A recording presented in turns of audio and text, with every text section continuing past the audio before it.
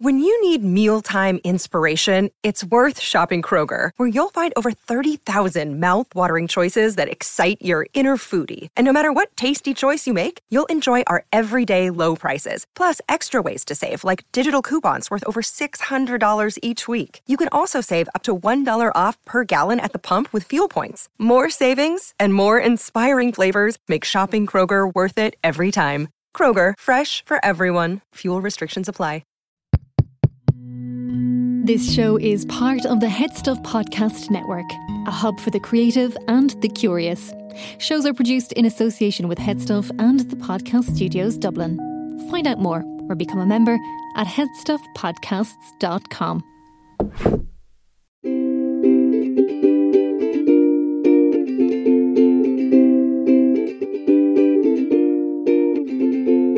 Look right down any crowded hall, you'll see there's a beauty standing. Is she really everywhere or a reflection? One always calls out to you, the other's shy and quiet. Could there be two different girls who look the same at Sweet Valley High? Sweet Valley High.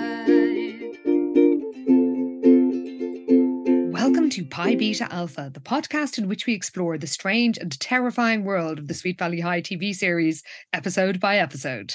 I'm Anna Carey. I'm Karen Moynihan. And this week we're saying, ready, set, snow. Bells. The jingle bells are back. Hooray! I love that it's just Christmas in all the Sweet Valleys for absolutely no good reason now. I know. And unseasonal snow in all of them. Or, I mean, I guess it is the season, but not the climate. No. Yes, that's true. Well, as we promised last week, it is a Christmas Carol themed episode. Now, just prepare yourselves, because I assumed that, as in the It's a Wonderful Life episode, it was going to be the sole focus of of this week's adventure. However, it's kind of a B plot. It kind of is, yeah. It takes a while to kick in. Like, I was enjoying the episode all the same, but I was also very much so, yeah. Okay, but where are the ghosts? Yes, exactly. Well, let's see what the blurb has to say about it. I am taking the Wikipedia blurb as usual, and again, I have not read it in advance, so it's as fresh to me as it is to you, listeners. Okay. Elizabeth has to do all the Christmas charity herself, weirdly phrased, while everyone else gets to go have fun. Oh. Well, this is true, even if it's written like it's gone through Google Translate. Oh, yeah. Jessica and Lila's Scrooge-like behaviour at Christmas sees them visited by the ghosts of Christmas past, present, and future. Ooh. That is true. It is. Okay, well, what does Amazon give us? Okay, yeah, no, sorry. I was just kind of surprised at how accurate that all seemed. I was just waiting for some absolute curveball to be thrown in at the end, but I was like, oh, okay, no, that was pretty solid. Yeah, so as usual, Amazon is keeping it short and sweet. Just a teeny bit inaccurate, though, in an omission, because it says the ghosts of Christmas past, present, and future visit Jessica. And that's it. No mention of Lila. Poor old Lila, who actually is, as ever, pretty good in this episode. She is. She's delightful. Well, now that you have lowered your expectations accordingly, listeners, which I guess is something we should say every single week. There's never not an occasion to lower your expectations. Not in Sweet Valley. God, no. We begin at the Moon Beach, where Jessica and Lila are coming in from, I guess, a trip to the mall. And Lila is delighted because apparently it's going to be the most expensive Christmas ever. She's so happy about this. But yeah, her and Jess are just buzzing after all their shopping. I was going to say Christmas shopping, but really it's just shopping at Christmas, because it's not like they've been buying stuff for anybody else. Explicitly not. Yeah, Jess goes to the effort of talking about how she loves Christmas so much with all that getting. So not quite getting the spirit of Christmas there. No, she just got herself some fancy silver earrings. And Lila, who I'm just going to say is dressed as a young executive. Oh my God, she actually is. You're so right. Young executive. She is a young executive. We can only assume she has the exact same suit in Scarlet somewhere else. Oh, of course. I mean, Bowie wrote a song about her. That's how young executive she is. Absolutely. And she says supportively to Jessica, like, girl, you are so good to yourself. She reveals all about George Fowler's Christmas bash. Yeah, apparently her dad is throwing an absolutely huge party this Christmas. There's going to be beluga caviar, an orchestra, and real snow. And Jessica has another one of those classic kind of bimbo moments that are just a bit too much, because she's like, wow, I knew he was powerful, but I had no idea he could control the weather. And it's like, okay, come on now. Even for Jessica, this is just a bit much. And Lila, of course, is just like, he's renting a snow machine. You dummy. Now, is there such a thing as a machine that can make real snow, or is it just like the snow they have in films and things where, you know, it's basically made out of like plastic or paper? Or, I kind of assumed that was always just like, fake snow. But they keep saying real snow. They do, don't they? And they, well, no, I'm not going to say anything else because it'll spoil it. The massively unpredictable ending. So yes, George is going all out, and Lila has been allowed to invite whoever she wants, and Jessica's like, oh, so you're going to invite everybody, but of course Lila wouldn't dream of it. She'd never give up the joy of excluding people. It's so mean, but she delivers it so well that it is just funny. Because as she's saying this, she's like walking past a booth that she waves at, which contains like Shred and Cheryl and Enid and Manny. So they're all like obviously not invited to this. And it's so pointed and so mean. But again, the delivery is great. It is. Shirley doing a fantastic job. Yeah. Well, in that booth, the aforementioned booth full of all the sounders who we actually like. It's like the people that we'd actually hang out with. Yes. Enid wonders if they'll ever get to go to a Cheryl or a Fowler party, and Cheryl is like, "Oh, who'd want to go to that Grinch fest?" But Shred says, "Don't despair, Enog," because he's got a plan of their own. They've got a plan of their own. Yeah, they're going to have their own holiday fiesta apparently, because they're all heading to his dad's ski lodge that weekend. Yeah, apparently loads of kids from school are going up to the mountains for the holidays. I mean, I guess most of them don't have any parents who are present in their lives, so they might as well spend Christmas in a fucking ski lodge. Yeah, all the orphans together in the ski lodge, having a great time. Good for them. Like, even the ones whose parents are mentioned are like absentee, like, you know, George and Shred's evil dad. Oh, yeah. No, they are the only dads we've ever seen. Have we seen George? I don't think we have. He's just been mentioned. And like, no, was it not an early one where he was like sponsoring that rave? Was he in that episode? No, that was a different guy, I think. I feel that we have seen we've seen the Fowler Industries. We were building in the offices, yeah, but that was when Lila had the delivery guy that she fell in love with when she was working in the movie. Oh, when he was delivering the meat. Heath delivering the meat. That was it. Yeah, no, we got Heath and his meat, but not George at all. Oh, well, maybe I must be misremembering it. But okay, so Shred's dad is the only one we've seen. And he's got at this lodge. So that's where the rest of the orphans in the storm are going. So Enid loves Christmas. She loves snow, even though we do learn she's never seen it. So I don't know why she's. Oh no, they think it might snow up in the mountains. So she's excited about that, and you know, there's going to be hot chocolate. And Cheryl sort of teases her, but in a really nice way. They've finally settled on a really cute dynamic between Cheryl and Enid, which I love. It's kind of like Grumpy Sunshine thing. It is. That's totally that. Yes. Yeah. So she's like, oh, there'll be some sugar plum fairies too. And Enid is just waxing lyrical about the prospect of snow, which she and Manny have never seen. Oh, so yeah, they're super excited to head up to the mountains, and they're both just talking about how much they love Christmas. So Enid's like, it's so magical, and there's day glow Santas in people's front yards, and Manny's like, yeah, and old movies on TV. And then Winston comes along and like leaves a decoration on the table, and he's like very wistfully like, and kisses under the mistletoe.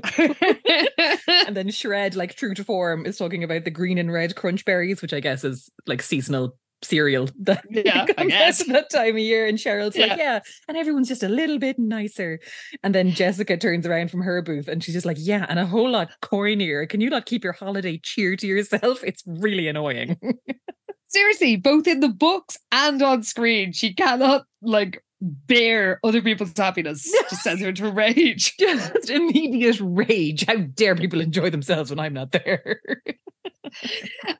So they all roll their eyes kind of hilariously, like none of them give a fuck. And then Lila makes Winston remove the Christmas decoration from their table because it's ruining her appetite. Yeah, apparently it's a tacky eyesore. So she's just like, remove it at once. So I guess we're kind of establishing their like bitchy, Scroogey behaviour early on. Yes. Well, the credits roll, and when they end, we find ourselves at the casa where Liz is wrapping presents for the Toys for Tots party, which is taking place tomorrow. Mm-hmm. And she's been collecting toys for weeks for this charity soiree, with no luck, because apparently the people of Sweet Valley are enormous Grinches. Stingy fuckers, there's hardly any presents there. And like Jess comes in and sees all this and she's like, oh, that's only collected, you must have done a lousy job. Delightful. So helpful. But poor Liz is just like, oh, she's kind of lamenting the fact that no one seems to have the spirit of giving this Christmas. And Jessica makes a crack about it. It must be at the mall with their spirit of shopping. And she's like, Jessica, Christmas isn't just about what you get, it's about what you give. So she's really trying to do the meaning of Christmas, but Jessica just isn't having it. No, she does not care. And then there's a knock at the back door, and so it's some randomer called Richard, who I think must be somebody who was just wandering past on set because he doesn't get to deliver a line. We do hear him say something, but it's clearly overdubbed. Oh, God. That's so true, actually. Yeah, he's just like a grip or somebody that was called in. Yeah, stand at the door. You stand there, give that box to Cynthia and leave. Yeah, because he hands a box in a little package and Liz thinks it's for Toys for Tots. Mm-hmm. But turns out it's another gift for Jessica's magic pile, which is in the kitchen for some reason. Literally with the label on it saying gifts for Jessica. It's literally a gigantic box that's just piled with gifts. And the huge like gifts for Jessica sign on it. It's pretty hilarious. But yeah, because Jessica's like, oh, thanks, Richard. And I think, wasn't it that he said, he's like, so you're going to call me or something? Yeah. But he's clearly not saying it. It has the vibe of The Extras about it when we hear them sort of going, way to go! Yes, in the background. She's amazing. Well, Jessica closed the door in his face and said, Christmas isn't about giving, it's about what you get and who you get it from. Liz despairs. So we cut to Enid's gaff the next morning and she opens the door wearing the most adorable pajamas. Oh, she's so cute. And what should be on the doorstep but a snow globe with a note? Yeah, so she reads the note and it says, meet me at the top of the bunny slope at midnight. And it's signed from her secret Santa. So Enid is very taken with this and she kind of shakes up the snow globe and she's all excited now about what this could possibly mean. We cut to the Moon Beach where most people are kind of already in their ski gear, even though the temperature is probably like 26 degrees. Oh, those poor actors. They must have been absolutely sweating in that studio. So the only one who isn't really wearing ski gear, but it is winter gear, is Cheryl, who's wearing a sort of cute lime green striped cardi thing with a headband. And they've got the radio on because it's giving weather alerts. And apparently the snow is getting deep in the mountains. So Cheryl says, look, we should go soon. And, if we want to avoid, road closures. But Reggie and Winston haven't arrived with the van. But Enid isn't paying attention because she's just murmuring names. Yeah, she's trying to figure out who sent her the snow globe. But of course, Cheryl just sees her there like listing out random boys' names. And she's like, oh, you're making your holiday ham list? But is it Todd then turns around and he's just like, oh, take me off it, I don't like ham. But he says so in such a douchey way that sort of like laughing at her, not with her. And like every single scene with Todd, he just has the biggest douchebag energy in this. He just looks like sort of a smug, smarmy prick. Yeah, no, I can't argue with that. It is absolutely accurate. Because especially as Cheryl and Enid are so cute together. Because when when Cheryl asks about the holiday ham list, she really asks in the way of like, "Now Enid, is this the holiday ham list?" This is like a classic Enid. Yeah, no, they've settled on a nice dynamic, I think, between the two of them. Which I really enjoy. Same. Especially as Liz has been a fucking useless friend recently. Very true. But it's also a while, I feel like, since we've even seen Cheryl or like a lot of the gang. I think Manny's been missing for a while as well. So it's nice that kind of everyone's in this one. Even Todd, I guess. Not that we've missed him. But no, we certainly have not. But everyone has a go of something, at least in this episode. True. Which is nice. Well, Cheryl asked Enid after she's been going through all these random names like Troy and Wilbur, says, "Aren't you overlooking the obvious?" And Enid delightfully says, "There really is a Santa. I knew it." Yeah. And Cheryl is like, "No, I mean Manny, obviously."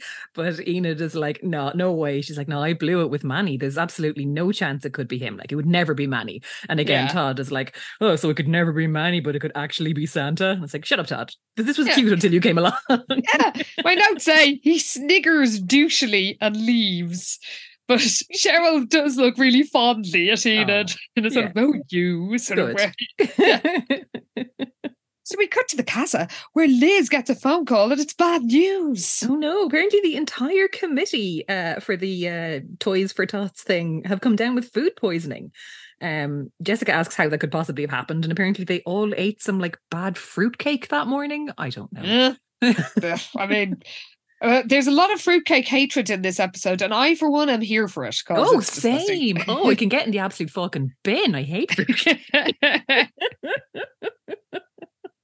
Well, Liz tells Jessica, who is wearing a marabou robe, which we have seen her wear before many times. It just gets better every time, though. It's so good. I think it's getting bigger. I think so too. It's definitely growing, isn't it?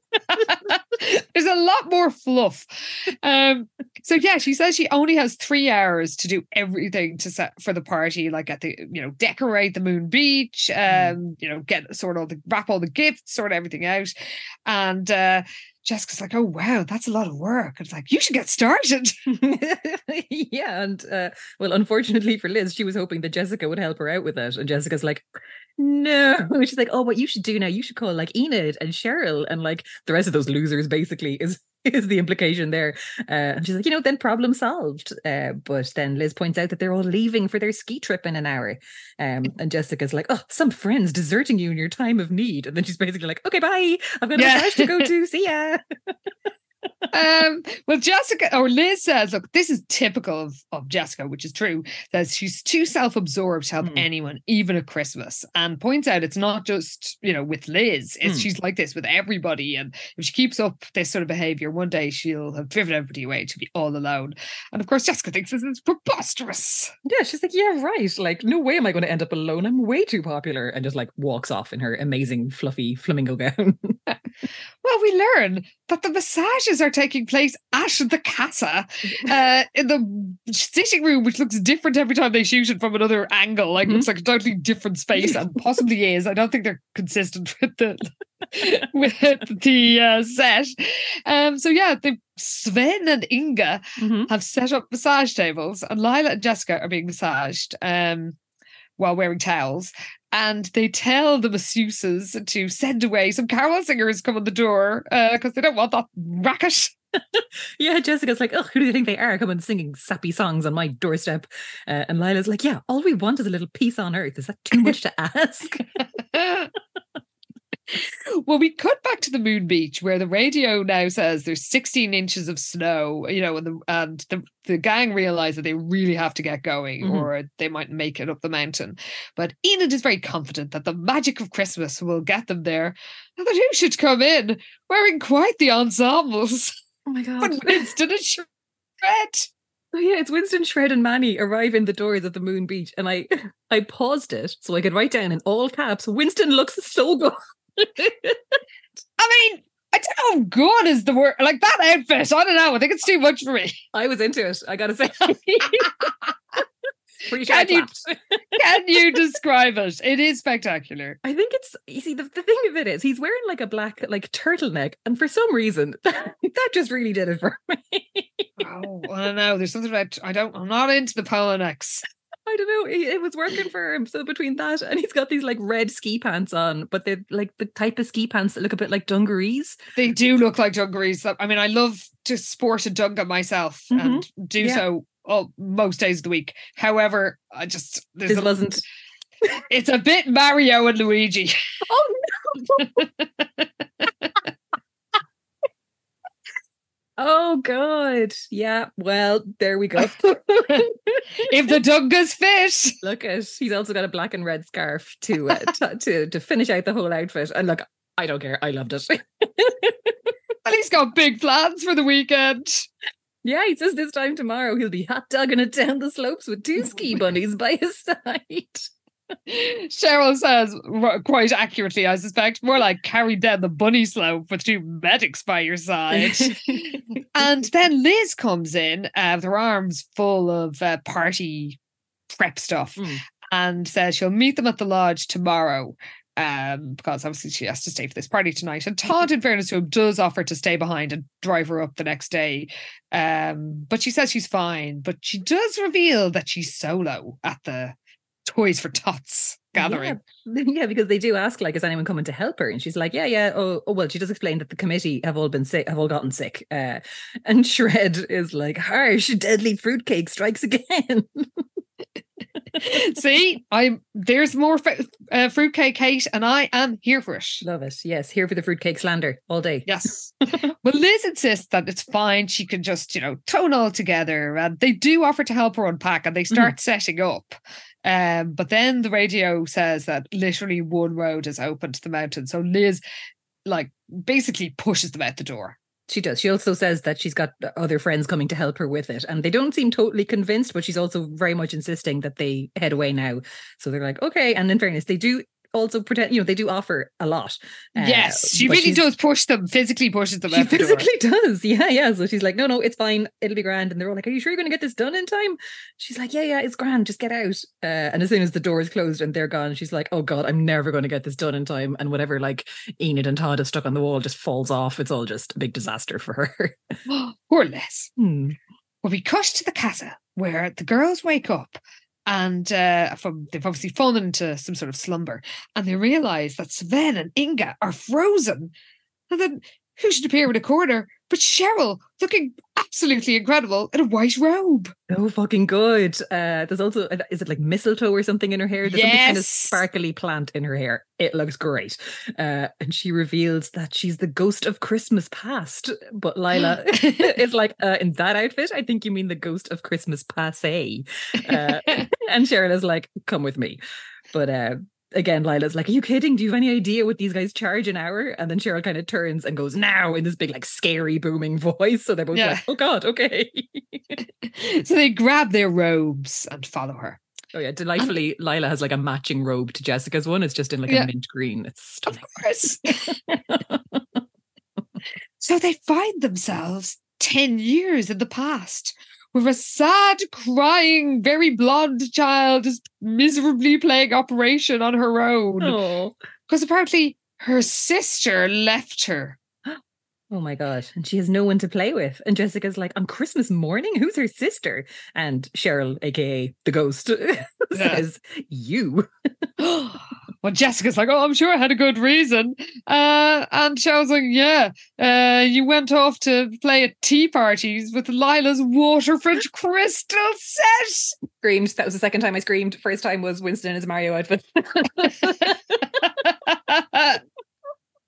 That was the second time we've had Waterford crystal. The first time was in Lila's story in the books. Yes! At the wedding. And I was also delighted then. So I'm just buzzing that we've got Waterford representation in your native county. Up Waterford. The only representation that Dublin has had is the Wax Museum. So that's 2-1 to Waterford. It is. I mean, I'll give credit where credit's due, Waterford. You can, you are the heart of Ireland in the eyes of Sweet Valley. The Crystal County, baby. Well, Jessica's like, oh, that's a good enough reason, for abandoning my sister. And says that Liz never cared about being, left behind when she went off to see Lila. And Cheryl's basically like, oh, yeah, really? How does that look right now? This miserable, crying, groaning child is like sadly putting away the operation box under the bed. And Jessica's like, she never said anything. Oh, God. But also, I see that we've established that still no parents at the age of whatever they were, 10? No, what age is she? 16? Oh, well, who knows 16, how old they're meant 6, to be so now. Yeah, whatever timey-wimey vortex we're working with here, there's still no parents when they're small children, basically.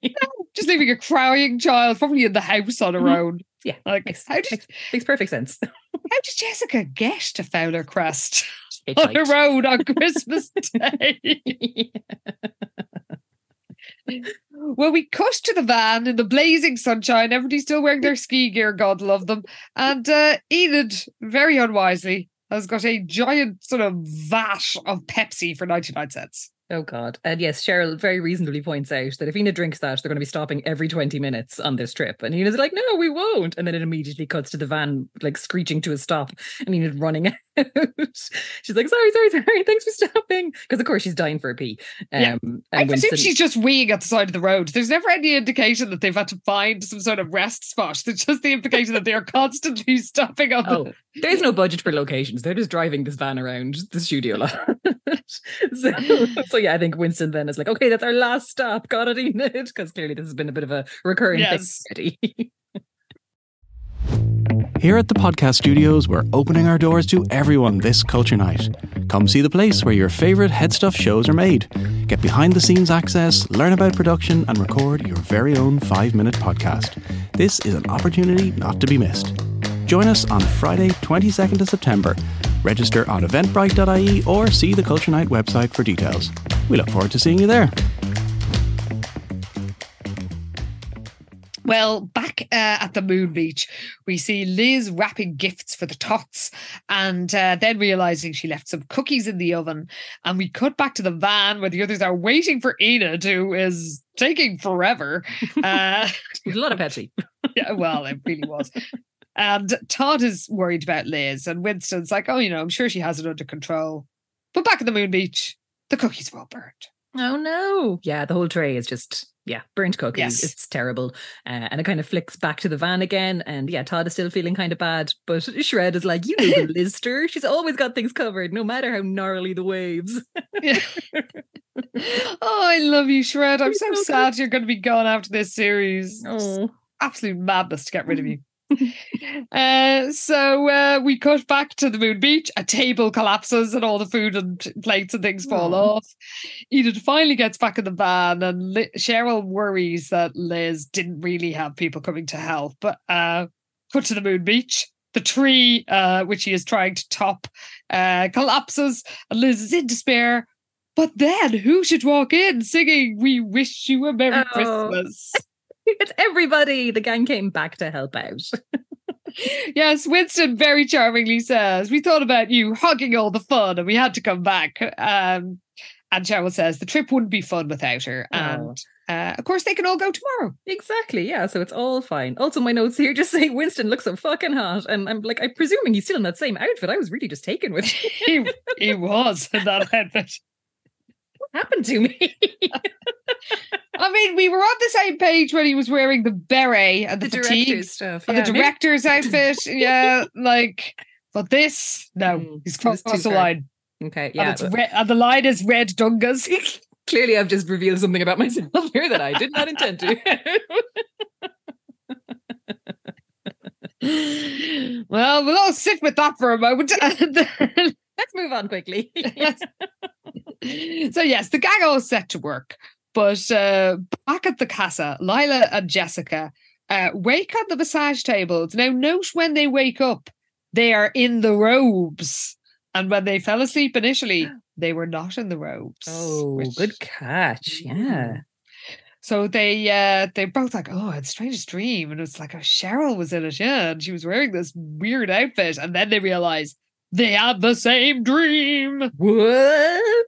Then, delightfully, it's the ghost of Christmas present in the form of Shred.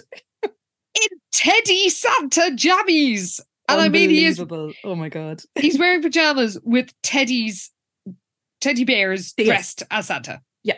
Yeah. And he kind of appears like on a skateboard. He's also wearing like a Santa hat. He's holding a course. lava lamp for some reason. Yeah, I didn't know what that was, but I liked it. Yeah, like it's a lava lamp. Didn't question it. It all just seemed to be right. So then he's just like, excellent landing, because it's like he's just appeared on this skateboard. Jessica's like, what are you doing in my house? And Shred reveals they have just entered an eerie dimension of sight and sound known as Christmas present. It's very Twilight Zone, Oh my gosh, Shred yeah. style. That's great.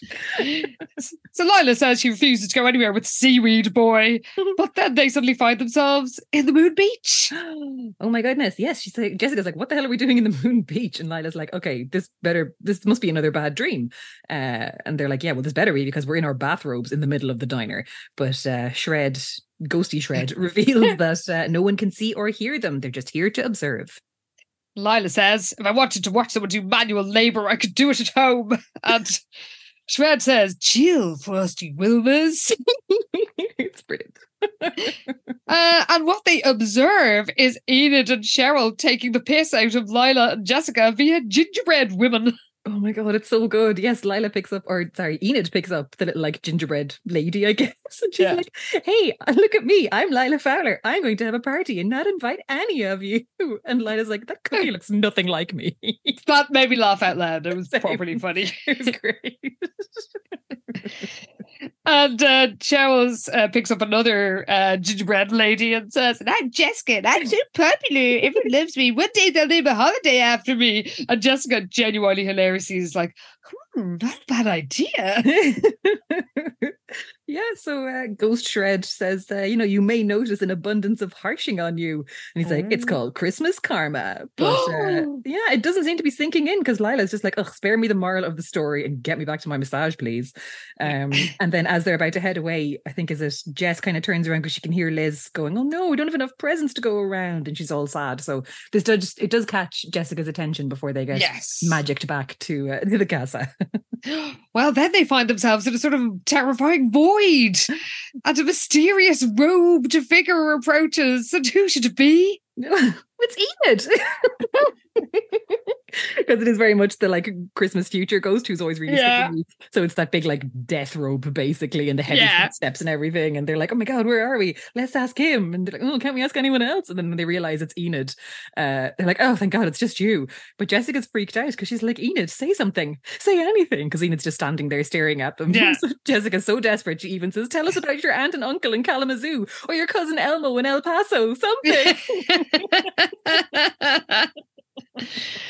But Enid just waves her cloak, and then we are in the future. Wow. And how do we know it's the future? Well, because the kitchen cabinets are covered in tinfoil. Basically, the kitchen of the casa is covered in tinfoil on every surface, and everybody, by which I mean future Liz and her children, Ashley and Charles, are all wearing silver and plastic, like the kids are wearing sort of little spacesuits, and Liz is wearing a sort of silver and plastic like apron. She's like a sort of Jetsons outfit. Yes, yeah. My notes were like silver Jetsons dress, but shite. Because it was like, had it been a silver version of her like rave party dress, I think that could have worked, you know? I was just going to say it. She should have just worn the rave party dress. Totally. Yeah. But it is just hilarious considering, like, you know, those twins are about the same age as me. So by the time she was old enough, I think we're going to assume everybody marries young at Sweet Valley. Sure, yeah. This is probably about 2010. Oh, wow. Yeah. And, but you don't remember the tinfoil craze of 2010. Well, I bought my house in 2011, and actually we did cover all our kitchen units in tin foil for years. Had to remodel the whole thing in silver and chrome and bits of paper. It went with our spacesuits. So yes, we are in the future. And Liz tells her little space kids that they're going to Fowler Manor for dinner with Aunt Jessica and Lila.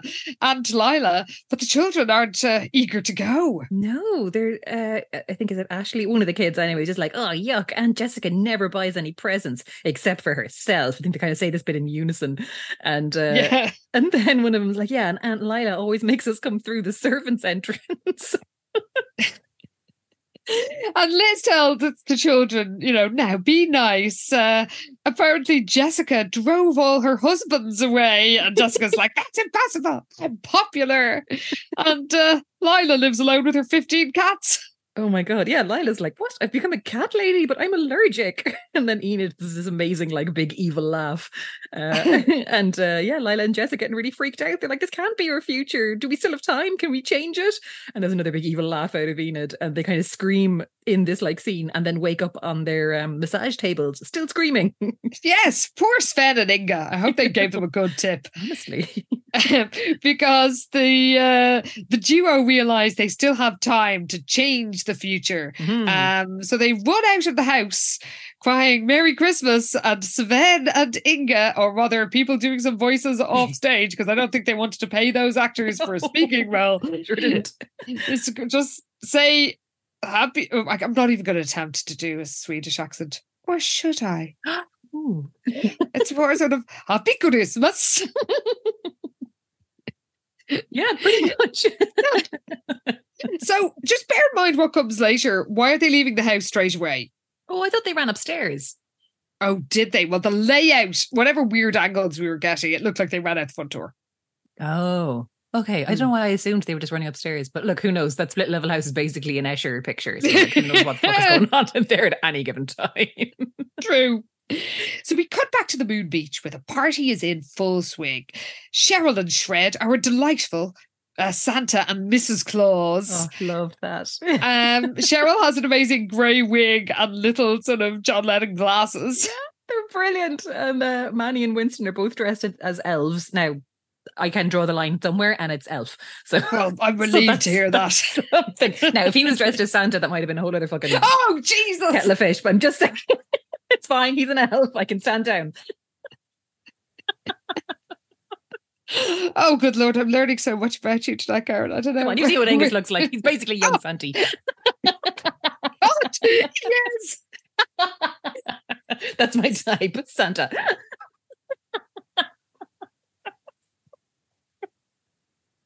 Oh my God. I'll never be able to look at him in the same way again. Thank God this is behind a paywall.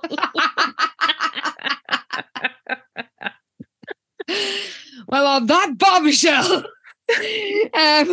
we learned that the Santa sack has run out of gifts, and Shred improvises very cleverly. He does. He finds a spoon on the counter of the Moon Beach and hands it to a kid. And the little fella's like, a spoon?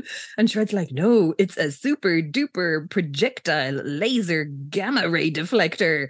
And there's kind of a beat where it's like, is this going to work or not? And the kid is like, awesome. And the other kids are all like fighting because they also want a go of the gamma ray deflector. So it actually went down really well.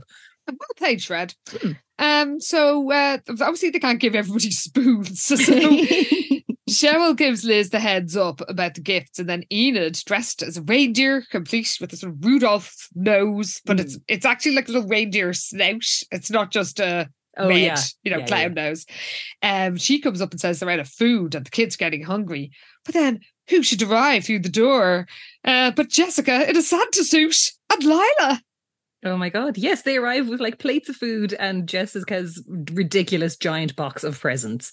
And they're like, oh, sorry, we're late, Santa. Traffic was a mess. And we got those presents that you left in the sleigh. So Lila has these like huge platters of food. And I did wonder what they were going to be.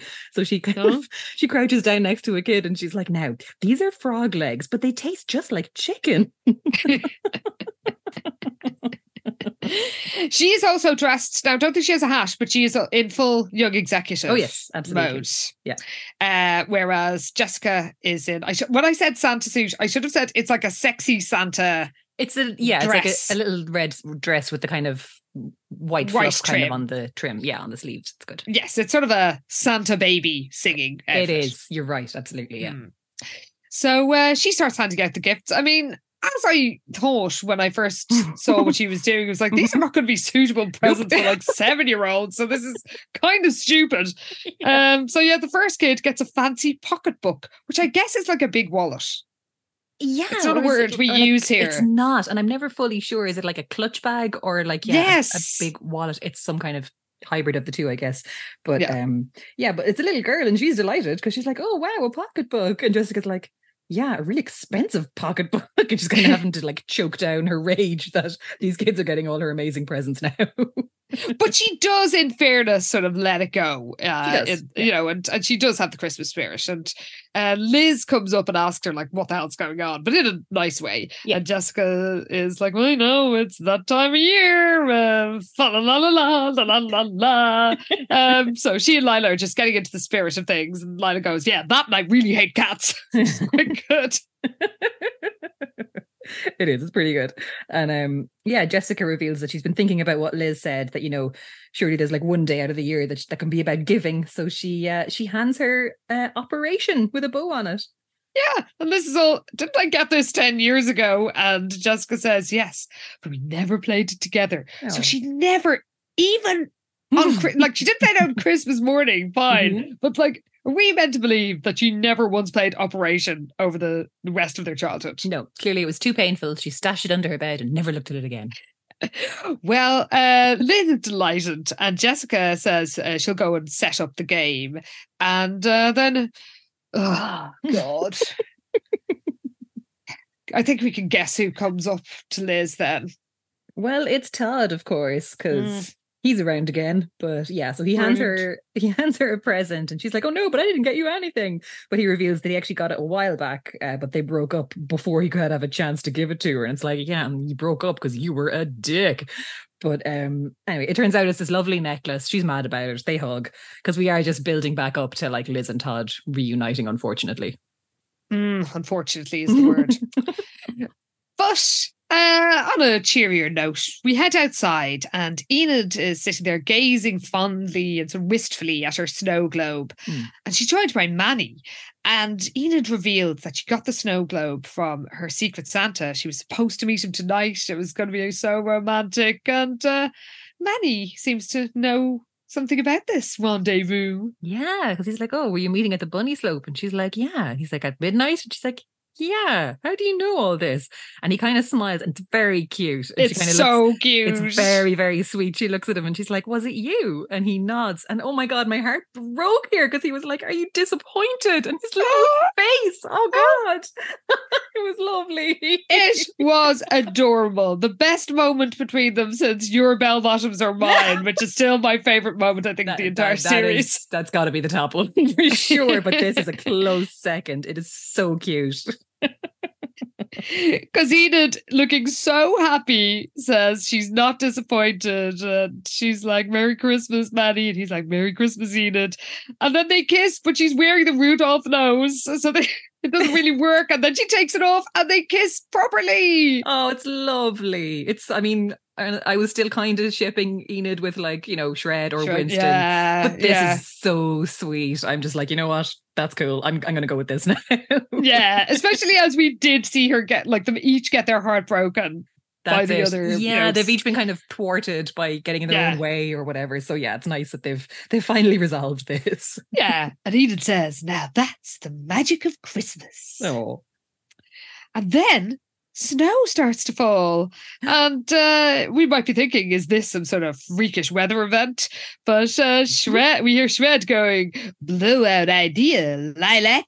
Lilac, yeah. I love that he doesn't call anyone by their actual name. Yes. It's so great. But yes, so Lila took the snow machine from her dad's party. She figured that these guys would all appreciate it more than a bunch of stockbrokers would. And it's like, yes, Lila, you're absolutely right. Burn Fowler Manor to the ground. Eat the rich.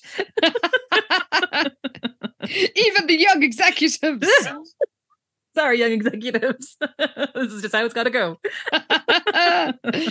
So everyone comes outside and marvels at the snow.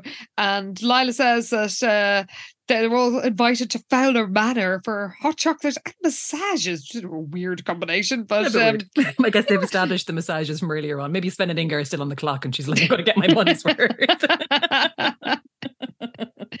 Well, the greatest gift of all is that the gang don't even have to use the servants' entrance. Hooray! Yeah. And everyone kind of frolics in the snow for a bit. It's lovely. Enid says, let's make snow angels. Now, I'm just going to say, Enid, that snow, which is presumably fake, but the way they're talking about it implies that it's real, has been floating down for about a minute and a half. You will not be able to make a snow angel at that. You will have to wait quite a few hours, but look. Yes. You'll just be rolling around in the car park of the Moon Beach. But you know what? I'd say you can pull it off, Enid. It's sheer joie de vivre. There you go. You do you, Enid. So yes, as my notes say, everyone frolics some more. Yeah. And then we cut inside the Moon Beach, where I guess it's a few minutes later because you can see most people are still outside. But Jessica and Liz are playing at Operation. Oh, it's really cute. Yeah, Jessica manages to take one of the bits out and she's like, oh my God, I'm amazing. High five, please. And it's a very cute little sister moment. Yeah. And that's the end of Ready, Set, Snow. Oh, yeah, not quite enough Christmas Carol stuff, but I did also enjoy the gang going on their ski trip stuff too. So I guess it all balanced out really in the end. Same. It was lovely to see the whole gang back together, apart from Todd. But, everybody else But everyone else, delighted to see them. Yes, and the Ian and Manny union was super cute. Very cute, yeah. Yeah, it was, if we had to have Christmas just at the very end of August, though actually when this comes out, it'll still be August. Just really just about. Just the very tail end, yeah. I think this was a pretty fun time. I mean, it's definitely more Christmassy than the allegedly deadly Christmas. Oh my God, the undeadliest Christmas ever. I kept forgetting that book is a Christmas book, until I kind of put it down and it's like, oh yeah, there's a Christmas tree on the cover because there's nothing Christmassy about this. I am baffled that why they set it at Christmas. There's literally no reason for it. It plays no part apart from the Christmas tree going on fire. And that could have just been the cabin going on fire. Absolutely, yeah. The whole thing is there's no need for it at all to be set at a specific time of year. And it's lunacy that they did that, considering this is, I think since we last checked, the third junior year Christmas they've had. Yes. We've covered so far. I feel like there's another 2 or 3 in the calendar there's some somewhere. Specials we haven't read that we have been reliably informed are Christmassy ones. Yeah. So, look. I mean, come on. Well, don't worry, listeners. We'll be out of this weird time cycle soon. Just one more episode to go, Pi Beta Alpha Sisters, and then we'll be free. We'll have Heather Malone. We'll have cheerleading. Oh my God. We'll have Ken. Can't wait. But just one more left. That's right. And then so close. But Pi Beta Alpha Sisters, let us know what you thought of Ready, Set, Snow. Did you enjoy the reunion of the gang? Did you enjoy the ghosts of Christmas past, present and future? Did you feel a bit Christmassy? Did you fancy Winston and those high-waisted dungas? Somebody please back me up on this. I don't feel like an absolute lunatic. I mean, there's only one way to prove your case, and that's an Instagram slideshow. I think it might be. Running a poll. It's time for a poll. Not or not. Of course he's not. Come on. Well, I mean, no one's ever going to vote not, but just you're right, I'm going to rig the poll in my favour. Oh no!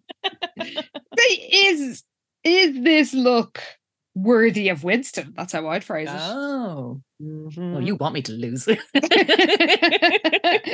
do you know what? I'm not gonna. I hate the phrase yuck somebody's yum because I think it sounds absolutely disgusting and skin crawly. But the spirit of it, I'm not going to do that. So enjoy. I Winston appreciate in those that. dungarees. I will. They're probably padded like a toddler's snow trousers. Stop trying to ruin this for me. You just said you would. Okay, I won't say anything else about it now, but Pi Beta Alpha siblings, let us know what you think about Winston's ensemble. Because we love hearing from you. Always. Yes, please do get in touch. We love it. You can find us on Twitter at SVH Podcast. You can send us an email at svhpodcast@gmail.com. And you can find us on Instagram at SVH Podcast, where you did have a lot to say about A Star Is Torn. Mm-hmm. A lot of outrage on behalf of Enid. And Vivian Shirley said, I am appalled and aghast and apoplectic that Liz didn't immediately run after Enid and ask her to come with her on the concert gig. That is not BFF behaviour. Boo, Liz, boo. And Claire PH said, I have heard this comment entirely in Urchinette's voice. Which is why you had to read it. I mean, because same. It's perfect. Great job, everybody. Thank you. Well, Bobbins and Buttons made a very good point. She said this sneaking into gigs reminded me of how lax security was in the 90s. I remember being at a festival, just strolled on into the VIP area, didn't see anyone. I just used the marginally cleaner Portaloo and got a beer. Now, as somebody who has been sort of backstage on a bunch of things just on a media press pass, that is the single best reason, is just the better toilets. Like, and when I say better, I mean not actively covered in excrement. Disgusting. Okay. So that's what they're keeping back there from all us plebs. Seriously. Fatag Shan had a first-hand experience of a situation a bit like Jessica and AJ's. Oh, yes. So yeah, apparently, yes, the comment was, my friend in high school was dating a guy in a band.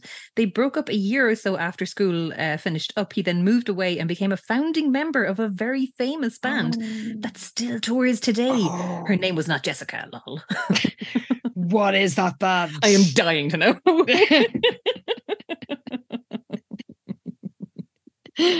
His name wasn't Eddie Vedder, was it? No, he came back. He sure did. We also heard from Nanches, or maybe it's French, maybe it's Nanche, what a crash cart is. Of course, yes. They revealed that a crash cart is what they wheel in hospital when someone goes into cardiac arrest. And it was like, oh my God, as soon as I saw that, I was like, oh, for God's sake, of course that's what it is. For some reason, neither of us could just think of what that was last time around. But there you go. Yeah, Pippi and Shirley pointed out rightly that it makes a really great band name. And Plucky Insolence pointed out that if you get hit by a bus, you might need a crash cart. Amazing. Oh my God. I feel like that's possibly giving the writers of the show slightly too much credit, but I love that comment. That is genius. Yes. Fatag Shan also made the great point that I feel like every season Jessica falls in love with someone who then has to leave on some kind of international travel. Godspeed, AJ, Sam, and Prince Arthur of Santa Dora. It's so true. It's like, if you want to be very successful in your chosen career, just date Jessica Wakefield for a while and you'll be out of Sweet Valley in no length, because you'll suddenly be in international demand. That's the secret. Or running a small unspecified European location in Europe principality. Sure. That, or, a famous motorbike guy or in a band, whatever it is. Well, Maria Teresa Biblioteca said that she had a semester sabbatical almost a decade ago, and she pointed out it was an actual sabbatical, the kind you get for being a tenured faculty member at a university, not the kind that high school students take in order to go on tour with their rock star boyfriends. But basically, she won everything from her local classical music station. So it just shows it's worth entering those competitions. She did ponder that maybe she was the only person doing this. Yeah, apparently every time there was a ticket giveaway, she called in and won. And won tickets to the opera, the ballet, the symphony. Couldn't even remember what else. There was like maybe 5 different events. So Maria can relate to Enid's obsession with radio station wins. I only wish that a cheese festival had been one of mine, because of course that was something Enid won tickets to in the last episode. The dream. Delightful. Kai did, hope we're pronouncing your name properly, did agree. We said last week, like, polka seemed to be sort of like a joke thing in American pop culture back in the 80s and 90s. And she said, yes, it was sort of a national running joke in the 80s for like the uncoolest possible music. Not really sure why it was visible enough to warrant that. Yeah, see, that's what I was wondering. But I do remember a lot of polka jokes from my 80s childhood. Yeah, and then Maria Teresa again added that it made her think of Weird Al Yankovic, who's so uncool that he's cool. Yeah, and he is a polka musician. There And you I mean, go. who doesn't love Weird Al? Come on. How could you not? Yeah. So yes, we also we did get a lot of there's just a lot of love always for Shred, and his general vibe, and I think I speak for all of us when I say how sad I am that we don't have that many episodes left with him. Oh, I know. We'll just have to really enjoy the ones that he does feature in between now and the end of season 3. Well, thank you so much, Pi Beta Alpha siblings, for both listening to us today and for supporting the show. We really appreciate you. There are more of you than ever before, and it means the world to us that you are so generous and so happy to support us, both with your, emotional support, but with your very real support of actual money. Very true. We are both self-employed. There you go. Working in the media, and that freelancer life. Yes. So we absolutely appreciate you guys so much. Thank you so much for all of it. You're great. Well, we will see you in the main feed next week when it'll finally be over. Oh my God, it will finally be at an end. Oh my God, I can't wait. Oh, I genuinely feel like there'll be some sort of trick in the next book, and it'll be like, surprise, it's all about Jeremy's trial. Like, no. I'd like to think that we will never hear about him again, because like I've said before, I have read the cheerleader books and I don't remember all the details, but I'm pretty sure I would have remembered if Jeremy was in them, because I knew nothing about this godforsaken 3-part 5-book trilogy quartet before we started recapping it. So I'm hoping that's him gone forever. Oh, please God. Yeah, I couldn't stomach him a second longer than we have to. Well, we've just got one more visit to the sex offender to go. Oh, God. And then jail, hopefully. Fingers crossed. But we will see you all back here in the clubhouse, where, oh wow, I wonder who is saying this. I cannot tell. Somebody is singing "Don't Stand So Close to Me." Ooh, interesting. Yeah. I guess we'll find out who's standing so close and who doesn't want them to when we return to the clubhouse. Excellent. We'll see you then, everybody. Thanks for listening. And Merry Christmas.